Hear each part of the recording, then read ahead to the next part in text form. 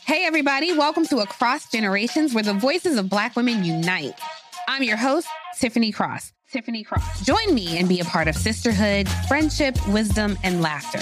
We gather a seasoned elder, myself as the middle generation, and a vibrant young soul for engaging intergenerational conversations. Prepare to engage or hear perspectives that literally no one else has had.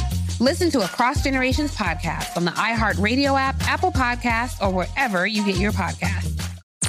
I'm Tamika D. Mallory. And it's your boy, my son, the General. And we are your hosts of TMI. And catch us every Wednesday on the Black Effect Network, breaking down social and civil rights issues, pop culture, and politics in hopes of pushing our culture forward to make the world a better place for generations to come. Listen to TMI on the Black Effect Podcast Network, iHeartRadio app, Apple Podcasts, or wherever you get your podcasts. That's right. Danielle Moody here, host of the Woke AF Daily podcast. We've been with iHeart for a year, and what a year it has been. As we head deeper into 2024 and yet another life-changing election cycle, Woke AF Daily is here to keep you sane and woke. Make Woke AF Daily your podcast destination for 2024 election news and analysis. Listen to Woke AF Daily Season 5 on the iHeartRadio app, Apple Podcasts, or wherever you get your podcasts.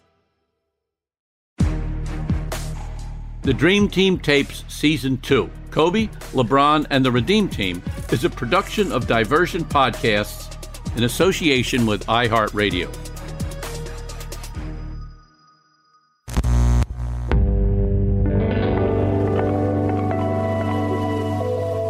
Diversion Podcasts. The players selected for the honor of representing the United States in the 2008 Beijing Olympic Games are Kobe Bryant. I've been looking forward to this for a while, to be in this position now, to be able to represent our country, man. It's special. It's special. LeBron James. We look for the opportunity of rekindling that flame of being the best in the world. I guess the Redeem Team is right. We the best team in the world. We put basketball, American basketball, where it's supposed to be, which is at the top.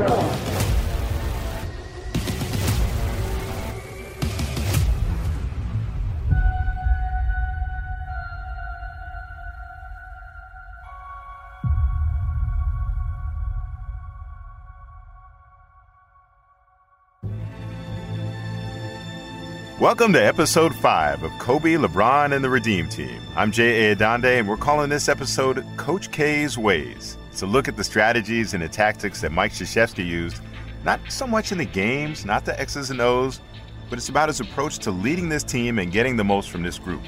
It's about identity and community. But first, I have a quick quiz for my co-host, Jack McCallum. Jack, can you spell Krzyzewski without hitting your keyboard and Googling or any other cheating like that? Can you just spell Krzyzewski for me? Krzywski. No problem at all, right? And that might be the easiest difficult name for me to spell as well. And it speaks to just how prevalent he's been for the last 4 decades, that if you've covered basketball, professional or college, you've written that name so many times that it comes easily. It shouldn't make sense. The fact that we all know how to correctly pronounce Krzyzewski, which looks nothing like the way you say it, really speaks to his imprint and his stamp on the world of basketball.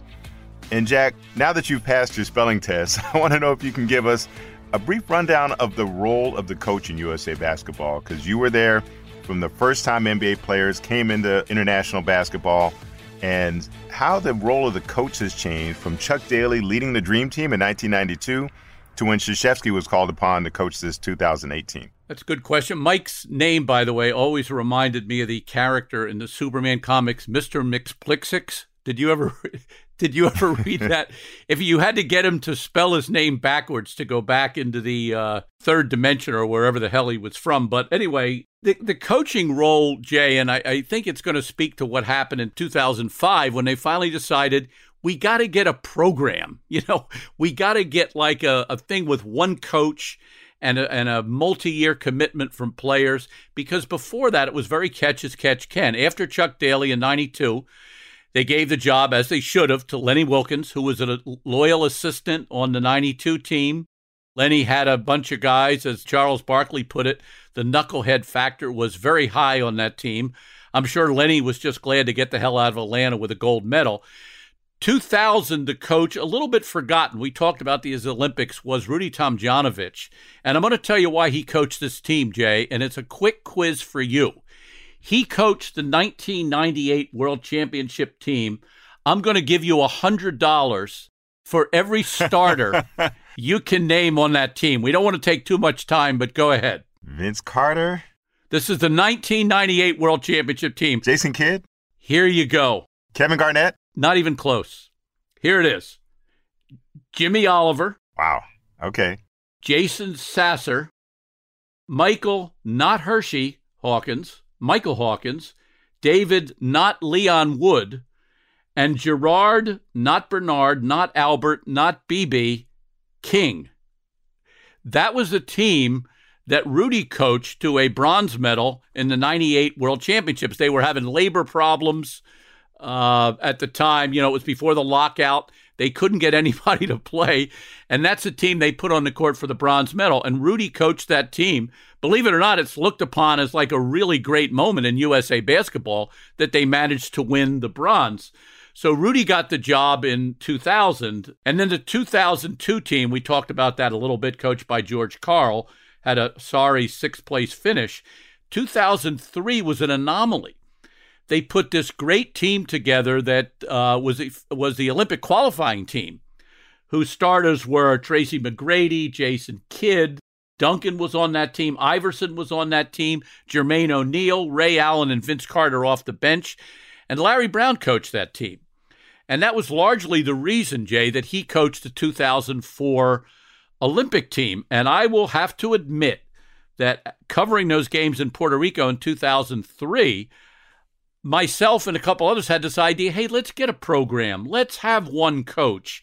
Let's make it kind of organized. And the guy, I said, Larry Brown would be perfect. and then he had all this criticism for the way they coached in 2004 when they got the bronze in Athens, and that led us to what we talked about last week, the hiring of Jerry Colangelo and his move to hire the guy we're going to talk about today. And what struck me when we were interviewing Krzyzewski and also Jim Boeheim, who was Redeem Team assistant coach, we're going to hear a lot from him in this episode. But when you look at those guys, just seeing them on our screens, is that these guys are institutions, right? Krzyzewski's been at Duke. Boeheim's been at Syracuse since I started watching basketball in the early 1980s. I don't know if you have memories of those programs before those guys were at the helm. I'm sure you do. But to me, they're inseparable. Duke basketball and Mike Krzyzewski, Syracuse basketball and Jim Boeheim. And there's something reassuring about that. I tell you what, Jay, here's how scary it is. I remember Jim as a player at Syracuse. I mean, he was a very good player, and Dave Bing was there then. And I think Jim graduated, obviously I should have looked this up, I think in 1966. So we're now in the year 2021. There was about a half a year when Jim was not at Syracuse University. Wow. Went there as a player, got his master's degree there. Yeah, I can imagine he did a hell of a lot of studying to get that. Became the freshman coach, the JV coach, got the varsity job, has never been absent from the bench since then. And like you said, you know, look, there's been some criticism of Jim recently, and there's some things that I wish he wouldn't say. But if you're talking about a guy that has shown loyalty to an institution, the two guys you would bring up would be Jim Boeheim, number one, and obviously Mike Krzyzewski, number two. And like I said, there's something reassuring about that type of loyalty and longevity, especially now when it seems like nothing was the same like it was at the start of last year or 2 years ago or 5 years ago. And these two guys have been in the same places for 40-plus years. And what was interesting, though, is that Krzyzewski didn't lean into that when he coached USA basketball, when he stepped away from the hallowed halls of Duke. And at that time, as he was coaching his 2008 team, he'd already made 10 trips to the Final Four. He'd won 3 NCAA championships. So he knew that gave him a little bit of credibility with the NBA players, but maybe not necessarily cachet with them. And again, since this is about identity and community, he decided that, if anything, he was going to be more like the guy from the Polish neighborhood on the northwest side of Chicago and the guy who played basketball under Bob Knight in the Army Academy at West Point. And it reminded me of a story that Dan Bickley did for the Chicago Sun-Times in December of 1992. I was just starting there, just starting off my career. Bickley was working there. Bickley, of course, was the author as well of Return of the Gold, which is the book about the 2008 Olympic team that really proved useful in our research for this podcast. But at the time, he wrote an article about how Krzyzewski was this guy from Cortez Street, the Polish neighborhood on the northwest side of Chicago. His buddies had nicknames like Twams and Mo and Porky. He'd get in fights playing basketball against teams from outside the neighborhood. And in the first meeting that Mike Krzyzewski had with this group that would be the 2008 Olympic team, that's the neighborhood that Krzyzewski went back to. And he starts talking the way that he's used to talking, but it's not the way that they were used to hearing him. I know I probably have too foul a mouth, but they don't expect me to say motherfucker. Right? And, when you're talking, just come on, you motherfucker. Like, we got to get this gold medal. And all of a sudden, I wasn't this guy from Duke in West Point. I was more of the guy from the inner city of Chicago. And one of the people it definitely made an impression on was Jason Kidd, the veteran leader of the Redeem team. First meeting, we got to hear Coach K cuss, right? And I couldn't believe it. I was like, oh, like, this is the same guy that's on TV? And like, I think he set the tone, the whole mood kind of like relaxed, and everybody was, not on edge now. And Coach, again, he hit it out of the park when he first cussed. And I couldn't believe it. I was like, this guy cusses? And they go, oh, he's got a filthy mouth. And I'm like, oh, this is going to be fun. So another unexpected move was that Krzyzewski contradicted the godfather, Jerry Colangelo. And he didn't quite take sides against the family, but still, Colangelo told the team one thing, and then Krzyzewski immediately told them the opposite. He talked to him. He said, and leave your egos at the door. And I got up and I said, it's the only time I'm going to probably disagree with Jerry, but don't leave your egos at the door. LeBron, you be LeBron. Kobe, all I know is the Gasols are going to be the Gasols. Ginobili will be even better. If you guys aren't you, we're not going to win. We are not going to win. And for most of them, it was the first real test of Coach K. And something I found really interesting, Jay, there was something Boeheim told us, that the fact that Coach K wasn't an NBA coach and didn't have history with most of these guys was a big plus, because that was the polar opposite when they picked the first coach who was going to lead NBA stars into the Olympics. The idea was, oh, it can't be a college coach. It's got to be an NBA coach. And here's what Boeheim had to say. By having a college coach, you have no friction. I don't care what pro coach takes it. He said something bad about somebody or something during the course of his career, that somebody, 1, 2, 3 NBA players are going to say, I don't like that guy. So we had none of that.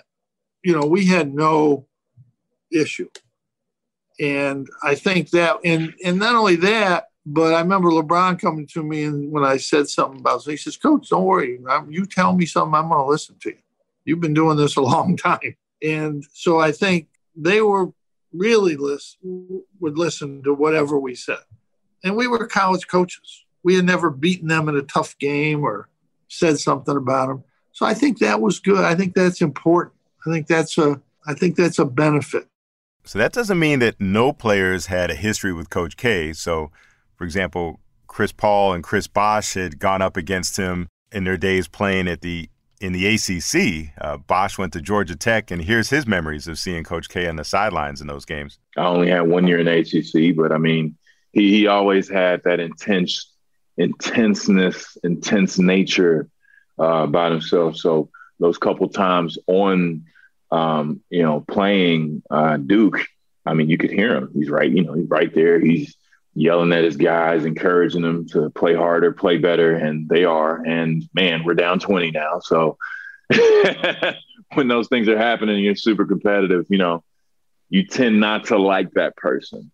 But I came into the situation, of course, he's, Coach K, and, I came into the situation with an open mind, and And we all had to find ourselves in 06 and 07. But by 2008, I think we all had a pretty good rhythm to what was going on and how important it was for everybody, of course.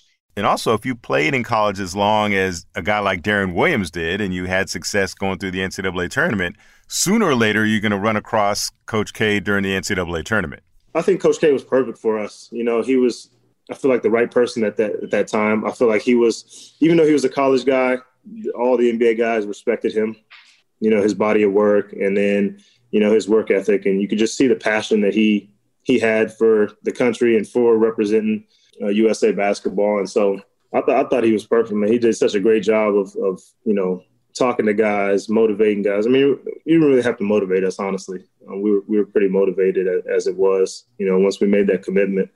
But, you know, he just did such a great job of coaching and motivating and bringing us together. And, you know, it was really awesome to play for him, even though I hated him up to that point. Why would that be? What connection did Duke beat you? Just Duke. Yeah, they beat us my sophomore year in the NCAA tournament. Got some really questionable calls. So clearly he was able to get over it. And K did have one player that he coached in college on the team, Carlos Boozer. And I was curious how close Coach K had to having another Dookie on the squad, and that was Kobe Bryant. Now, there's some alternate timelines where Kobe goes to college instead of straight to the NBA from high school. We've always assumed that if he went to college, that would be Duke. In 2017, someone asked him on Twitter which school he would have chosen, and he replied Duke. But in 2013, he also did a charity fundraising interview with Jimmy Kimmel in which he said he would have gone to North Carolina. So who knows how it would have gone, which alternate timeline. Of course, we know what ultimately happened. But, Jack, you were around in Philadelphia, and Rasheed Wallace had gone from Philly to Carolina a couple years before. Now, I'm wondering what was the speculation in Philadelphia about what Kobe, who went to high school at Lower Merion on the main line, what Kobe was going to do once it was time to move on from high school. Well, the one thing good about Kobe then that I don't remember, and even did some research on it, he never played footsie like a couple other guys with, I'm going to stay in Philly. You know, everybody praised the Philly coaches. John Chaney's a genius. We love that guy. Fran Dunphy, you know, Phil Martelli, all these real Philly guys. And then nobody went to school there. You know, Rasheed Wallace left. Pooh Richardson left. Bo Kimball left. Hank Gathers left. Scoop Jardine, Eddie Griffin. There was a couple guys that stayed. Kyle Lowry, Aaron McKee, Lionel Simmons, actually, who was a really great player at LaSalle. Kobe didn't do that. But as I recall it, Jay, he did do a little bit of footsie. He had said at one point that North Carolina stopped recruiting me. Well, what he meant was Dean Smith said to him, Dean wouldn't talk like this, but he ain't coming to college. You know, he's gone to the NBA, and I think he kept the dance on a little bit longer with Mike, with Krzyzewski. But and it's funny, you know, because of all the kids that jumped into college, that didn't go to college, Kobe would have been, you know, really perfect college guy. You know what I mean? He was a really smart kid. He would have enjoyed the classes. He could have gone in there and, you know, spoken Italian to some people. But really, in the, you know, from the beginning, his MO was, I'm going to go to the NBA. And I think that was clear to most people. Well, here's what Coach K told us about his recruitment or lack thereof of Kobe. You know, I never thought he would go to college. We recruited him, but no one recruited him to any deep level because you knew, you know, like I never saw LeBron play in high school, but when I saw Kobe play, he's the best high school player I've ever seen. And when he walked into a gym, he walked in like Jordan at a high school level. Like the place stopped, you know, like he not only could play the role during a game, he played the role before and after the game. He looked that good. He believed he was that good, and he was that good. But I knew he was never going to come. So, of course, when Kobe did make his announcement, here's what he had to say. No, I have decided to skip college and take my talent to the NBA.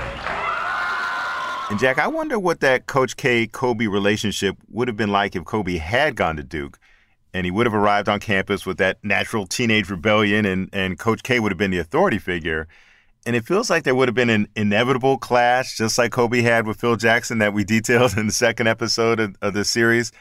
But instead, they don't collaborate until they get together on Team USA. And maybe they were even peers at that point?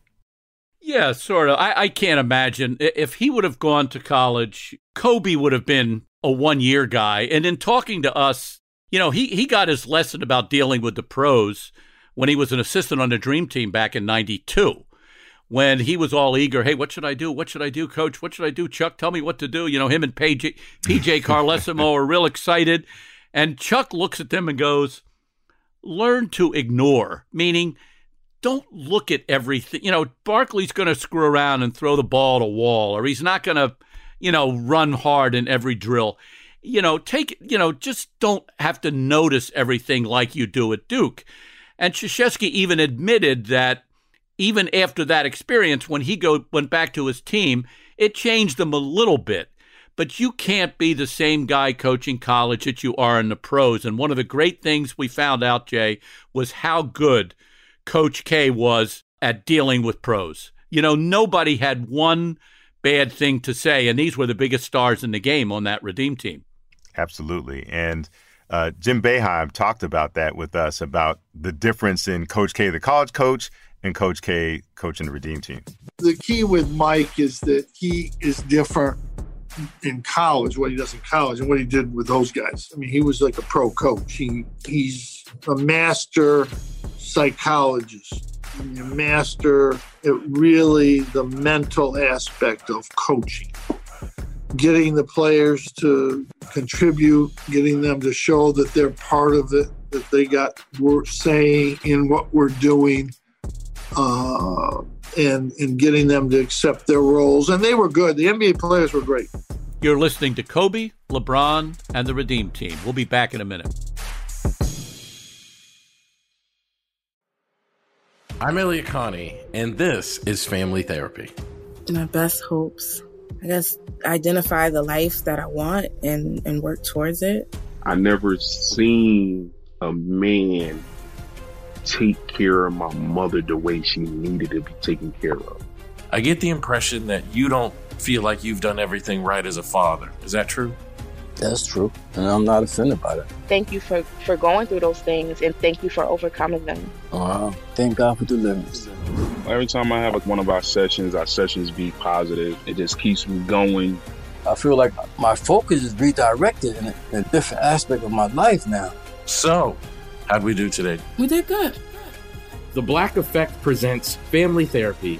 Listen now on the Black Effect Podcast Network, iHeartRadio app, Apple Podcasts, or wherever you get your podcasts. Danielle Moody here, host of the Woke AF Daily podcast. We've been with iHeart's Outspoken Network for a year, and what a year it has been. Every weekday, I navigate our rapidly changing world alongside our series of fabulous expert guests. As we head deeper into 2024 and yet another life-changing election cycle, Woke AF Daily is here to keep you sane and woke. Woke not just to the latest headlines, but also to the collective power we all have. Woke to the need to build community with those around us. Woke to how to avoid burnout, and woke to the ways we can all find joy in the madness. Make Woke AF Daily with Danielle Moody your podcast destination for 2024 election news and analysis. And tune in to hear the ways I am working to stay grounded amidst it all. Listen to Woke AF Daily Season 5 on the iHeartRadio app, Apple Podcasts, or wherever you get your podcasts. I'm Tamika D. Mallory. And it's your boy, my son, the General. And we are your host of TMI. New year, new name, new energy, but same old us. And catch us every Wednesday on the Black Effect Network, breaking down social and civil rights issues, pop culture, and politics in hopes of pushing our culture forward to make the world a better place for generations to come. But that's not all.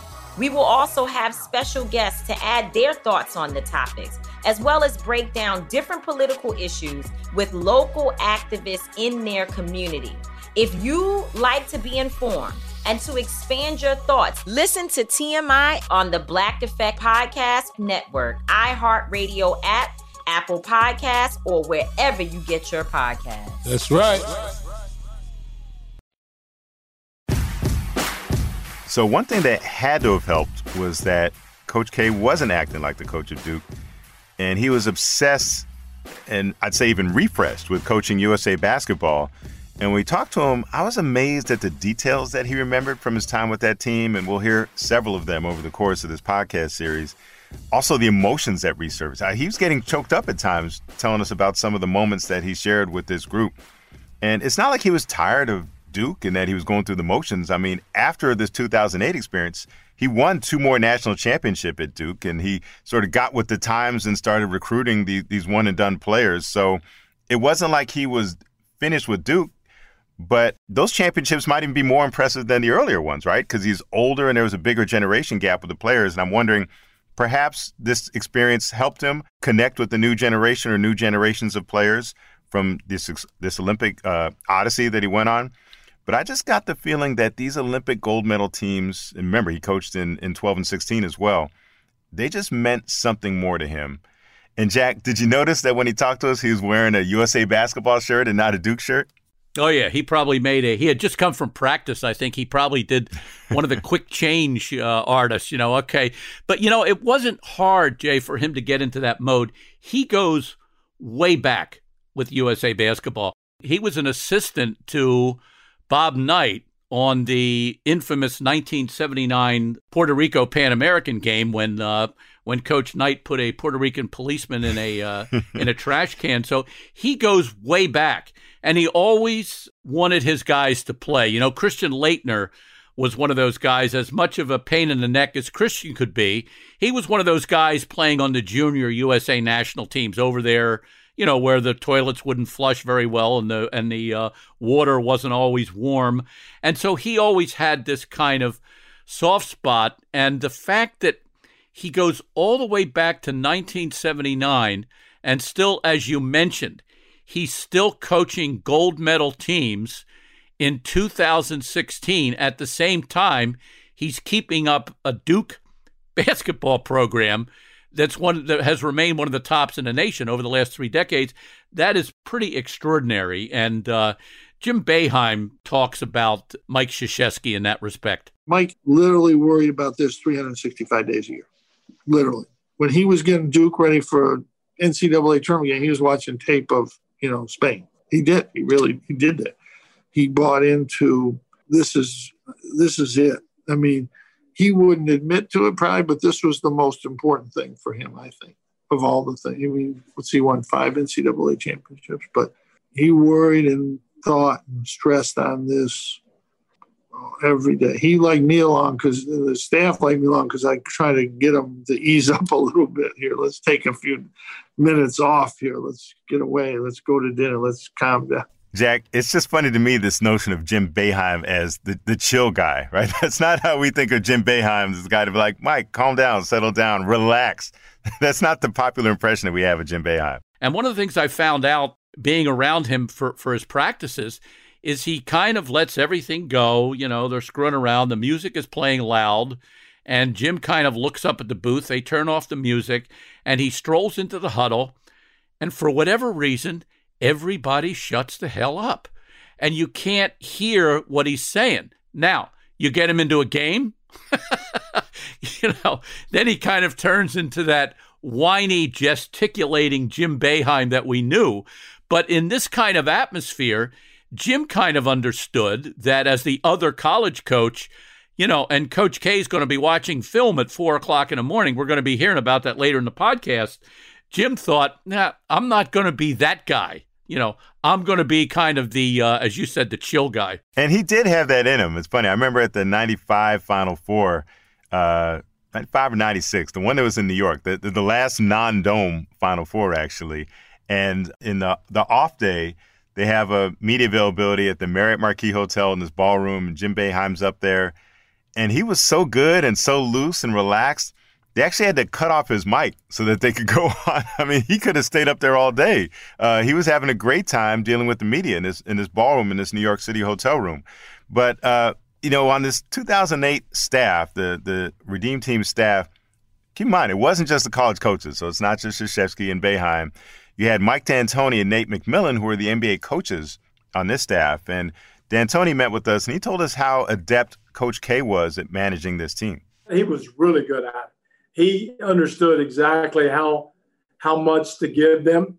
We always kept saying you want to be prepared, but not over prepared. I think we did a lot of film work. We watched games, but he really took care of the players. He knew how exhausting it was playing the NBA season, and he had a good feel of the team. And that's what, besides the X's and O's, which he's really good at, and there's a lot of coaches like that, but his one of his best things that he does is the feeling the pulse of his team and how much he needs to talk to them or give them freedom or, have, like you said, have selective hearing. Having selective hearing is huge. And he didn't miss a beat on that. I think one of the overlooked guys in this, Jay, is Nate McMillan. And it kind of speaks to, it's almost an extension of his playing career. Overlooked. He was an all defensive team guy, I think second team all defense 3 years. And he was the one that sort of reinforced the seriousness of purpose of Krzyzewski. And, you have to play. Everybody would laugh and say, oh, defense, there was nothing. You had to D up in this for the Redeem Team in 2008. You were playing against pros from Spain who shot threes. You had to play the whole game. And I think that's what Nate supplied, that kind of intensity and defensive philosophy that Krzyzewski wanted to incorporate.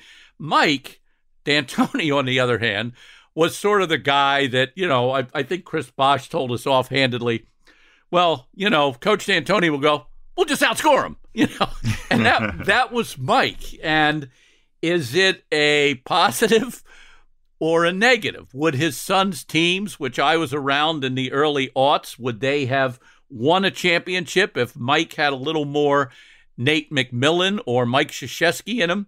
I know what D'Antoni would say. You're full of crap. You got to be the way you're going to be. But they were a great pairing. I think Mike for a little bit of the, hey, let's play loose offensively. Let's just be ourselves. And Nate with the, hey, we got to lock down once in a while. This isn't 1992. This is 2008 when we got the Gasol brothers and guys shooting NBA three-pointers. So they were a good match. Yeah, and Krzyzewski would turn to them for not just philosophy, but also specific play calls, right? And in a huddle, he was more than willing to turn over the clipboard and let those guys diagram plays. And also, he'd get advice from them on not freaking out if the players appeared to be preoccupied with other things during his pregame speech. I relied tremendously on Mike D'Antoni and Nate.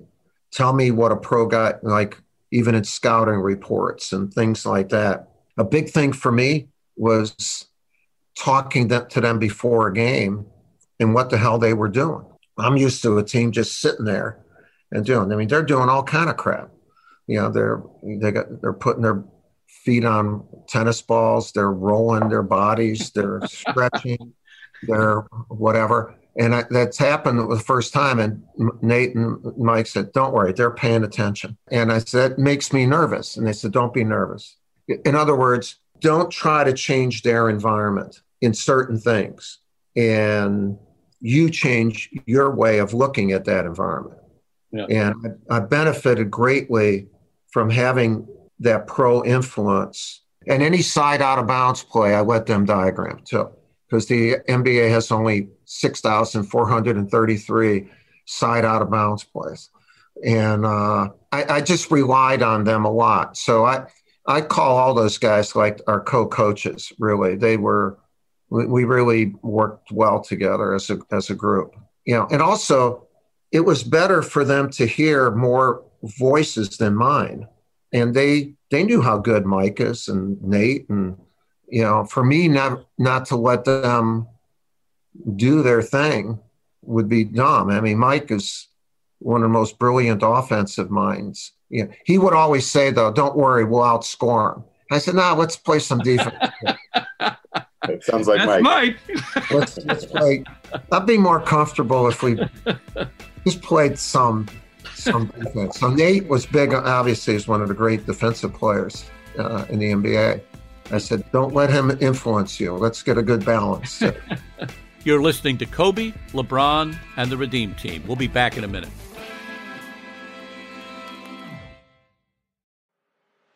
I'm Elliot Connie, and this is Family Therapy. My best hopes, I guess, identify the life that I want and work towards it. I never seen a man take care of my mother the way she needed to be taken care of. I get the impression that you don't feel like you've done everything right as a father. Is that true? That's true, and I'm not offended by that. Thank you for going through those things, and thank you for overcoming them. Wow. Thank God for deliverance. Every time I have one of our sessions be positive. It just keeps me going. I feel like my focus is redirected in a different aspect of my life now. So, how'd we do today? We did good. The Black Effect presents Family Therapy. Listen now on the Black Effect Podcast Network, iHeartRadio app, Apple Podcasts, or wherever you get your podcasts.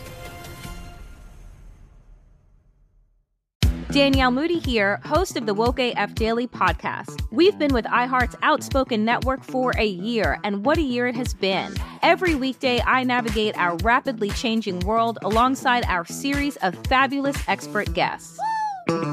As we head deeper into 2024 and yet another life-changing election cycle, Woke AF Daily is here to keep you sane and woke. Woke not just to the latest headlines, but also to the collective power we all have. Woke to the need to build community with those around us. Woke to how to avoid burnout, and woke to the ways we can all find joy in the madness. Make Woke AF Daily with Danielle Moody your podcast destination for 2024 election news and analysis. And tune in to hear the ways I am working to stay grounded amidst it all. Listen to Woke AF Daily Season 5 on the iHeartRadio app, Apple Podcasts, or wherever you get your podcasts. I'm Tamika D. Mallory. And it's your boy, my son, the General. And we are your hosts of TMI. New year, new name, new energy, but same old us. And catch us every Wednesday on the Black Effect Network, breaking down social and civil rights issues, pop culture, and politics in hopes of pushing our culture forward to make the world a better place for generations to come. But that's not all. We will also have special guests to add their thoughts on the topics, as well as break down different political issues with local activists in their community. If you like to be informed and to expand your thoughts, listen to TMI on the Black Effect Podcast Network, iHeartRadio app, Apple Podcasts, or wherever you get your podcasts. That's right.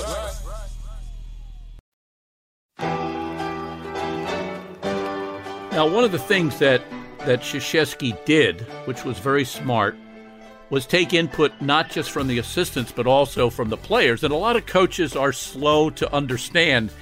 You're talking about a 2008 Redeem Team, as was the case with the 92 Dream Team. You're talking about some of the smartest players ever to play the game. I mean, LeBron James's basketball IQ, I don't know. Where do you put it? It's on a level, certainly, with Larry Bird's, Oscar Robertson's, Magic's.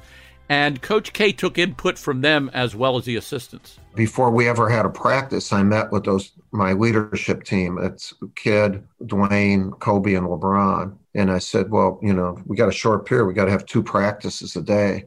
And they looked at me and said, Coach, we can't do that. So I don't know if they're punking me or whatever. I said, what do you mean? He says, we all have our routines. In the morning, Pilates, whatever it is. We have a team meeting, we'll practice. Some of us will want to work after practice. Some of us will want to come at night.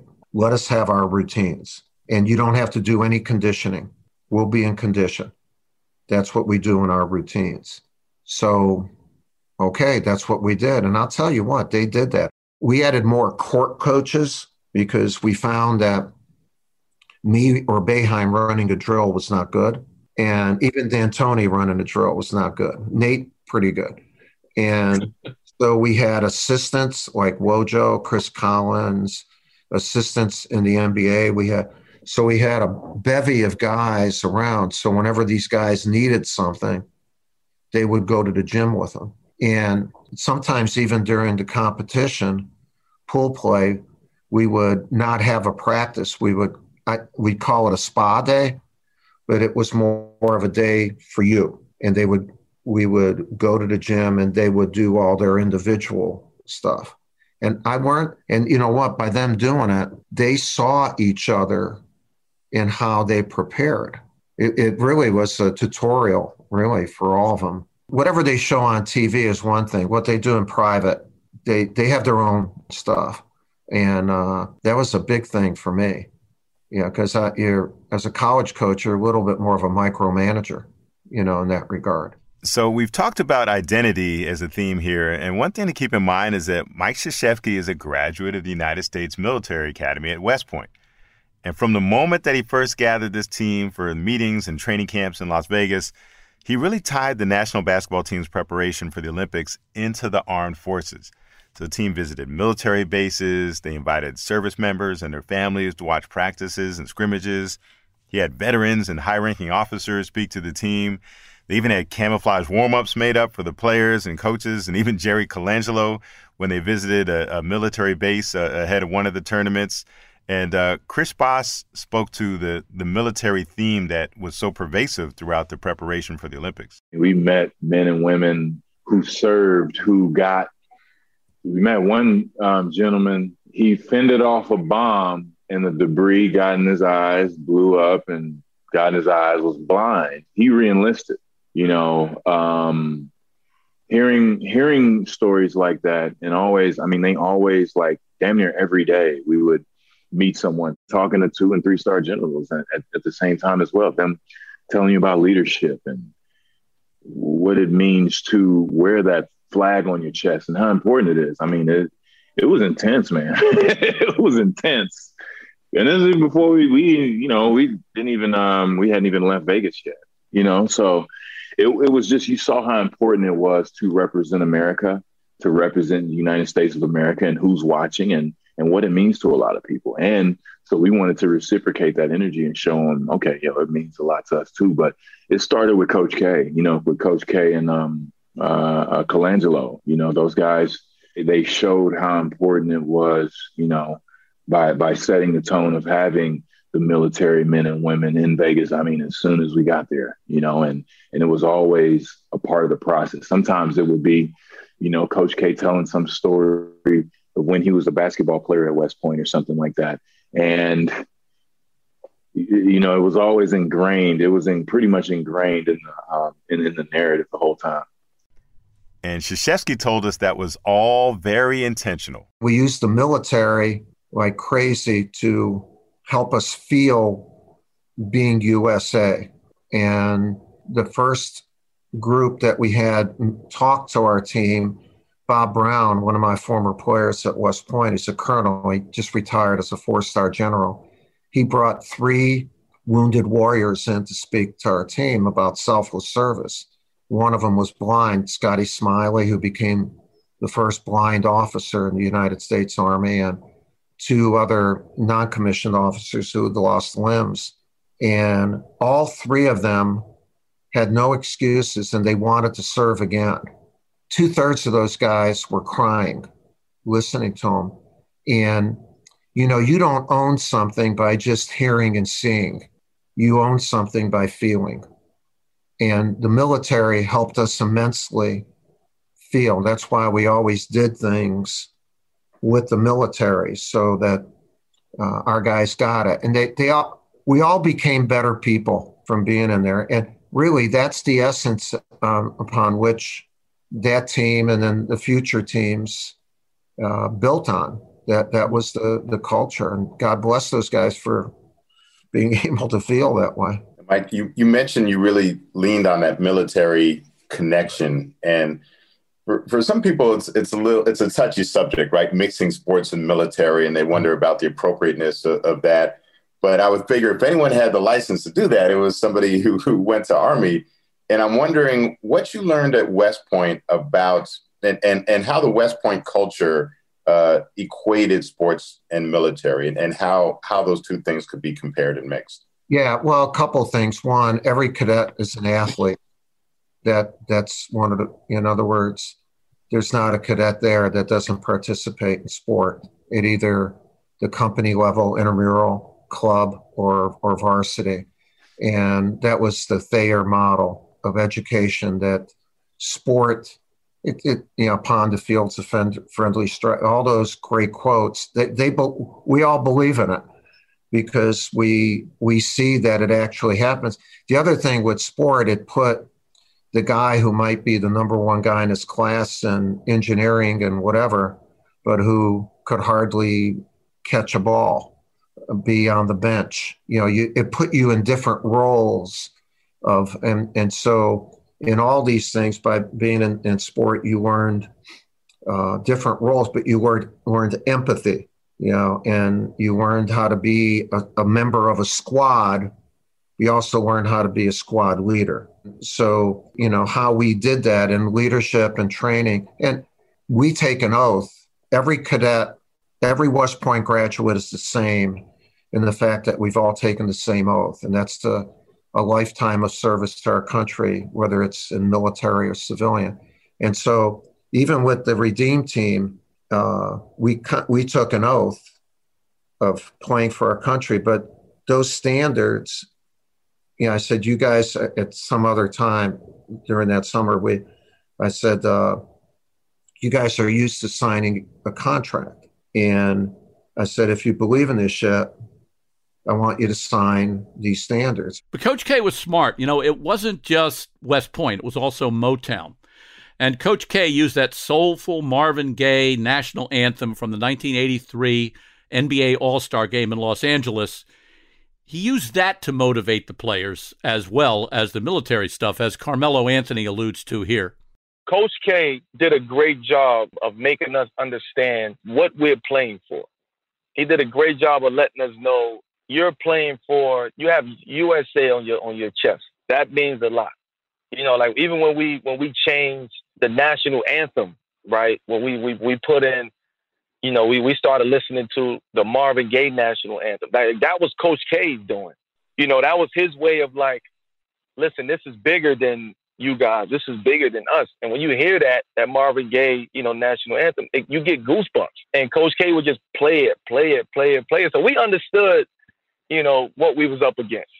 And here's Darren Williams again to tell us how it all came together to instill this sense of national pride in the team. It was our way of serving the country. We didn't go to war. We didn't go, like our military does. We don't go and fight for our country. But that was kind of our way, I feel like, of representing the country, of giving back. And I think there was a level of pride because of where USA basketball had gotten to, with what happened in 2004 and things like that. And so I think that's what made it so special was the reason it's called the Redeem team, because we were able to redeem what happened in 2004, kind of put USA basketball back on top. So ultimately what Coach K was able to do was create a shared environment, a community that they could all inhabit, in which they had equal rights and input. And ultimately they were all rewarded for that. And he shared with us a conversation he had with Kobe Bryant after the 2012 gold medal game in London, which was Kobe's last with the Olympic team. He asked us not to make the details public, so we'll honor that. But it was obvious that those type of exchanges were as valuable a part of this whole experience as anything else was for him. These guys gave you a lot of private moments that they wouldn't give other people. And I think that environment, it was a good neighborhood to live in. So that's it for episode 5. Remember, we're not even in Beijing yet, so we're going to be hearing a lot more about Coach K's tactics, about his interactions with Kobe and LeBron and Dwayne Wade and everybody else. But remember what's happened now. We have Jerry Colangelo's in charge, the Godfather. He has his coach, Mike Krzyzewski. Everybody's in love with everybody else. So in episode 6, the team comes together and everything is instantly wonderful, right? Well, not really. Remember the episode we called The Greek Tragedy when we won the bronze medal in 2004? Well, an incident involving the Greeks, not the ancient ones, but the modern ones, occurs in 2006. And we're going to talk about that in episode 6. But here's a little tease of how important a loss was in the 2006 World Championships to the Redeem Team. When we lost in 2006, the Redeem Team really has its origin from what we learned in 2006, was that you can't, it's kind of like the U.S. Military in Vietnam. You can't just send people over there and think because you're good that you have to train together. You have to learn about their game. You know, you can't be arrogant and unprepared. And remember, season 1 of the Dream Team tapes, which talks about the Dream Team in Barcelona, is still available on the iHeartRadio app or wherever you get your favorite podcasts. So I'm Jack McCallum. Thanks for listening. And I'm Jay Adande. We'll catch you next episode.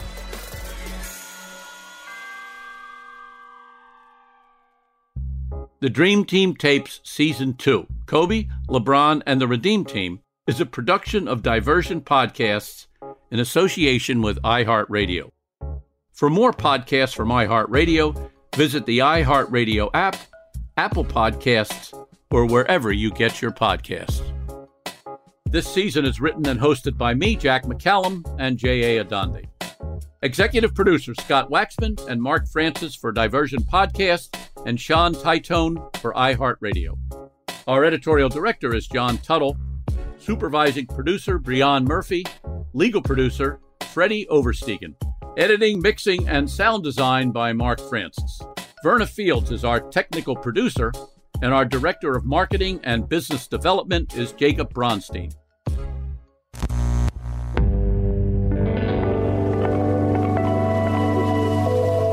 Diversion Podcasts. Hey, everybody. Welcome to Across Generations, where the voices of Black women unite. I'm your host, Tiffany Cross. Join me and be a part of sisterhood, friendship, wisdom, and laughter.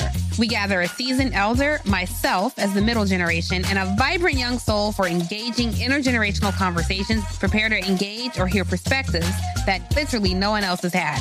Listen to Across Generations podcast on the iHeartRadio app, Apple Podcasts, or wherever you get your podcasts.